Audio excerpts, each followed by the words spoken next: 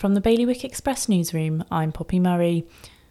A solar farm that could power up to 11 homes will be installed on top of St Heliers Recycling Centre, with income going towards carbon neutrality measures after parishioners unanimously approved the plans last night. Meanwhile, organisers of the 2023 Island Games, which will be held in Guernsey, are calling for more volunteers to meet their goal of 1,000 people by September.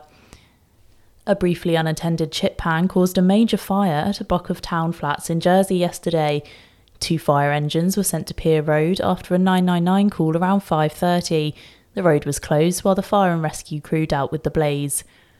And a personal trainer in Guernsey has shared her experience of depression to encourage islanders to open up about mental health.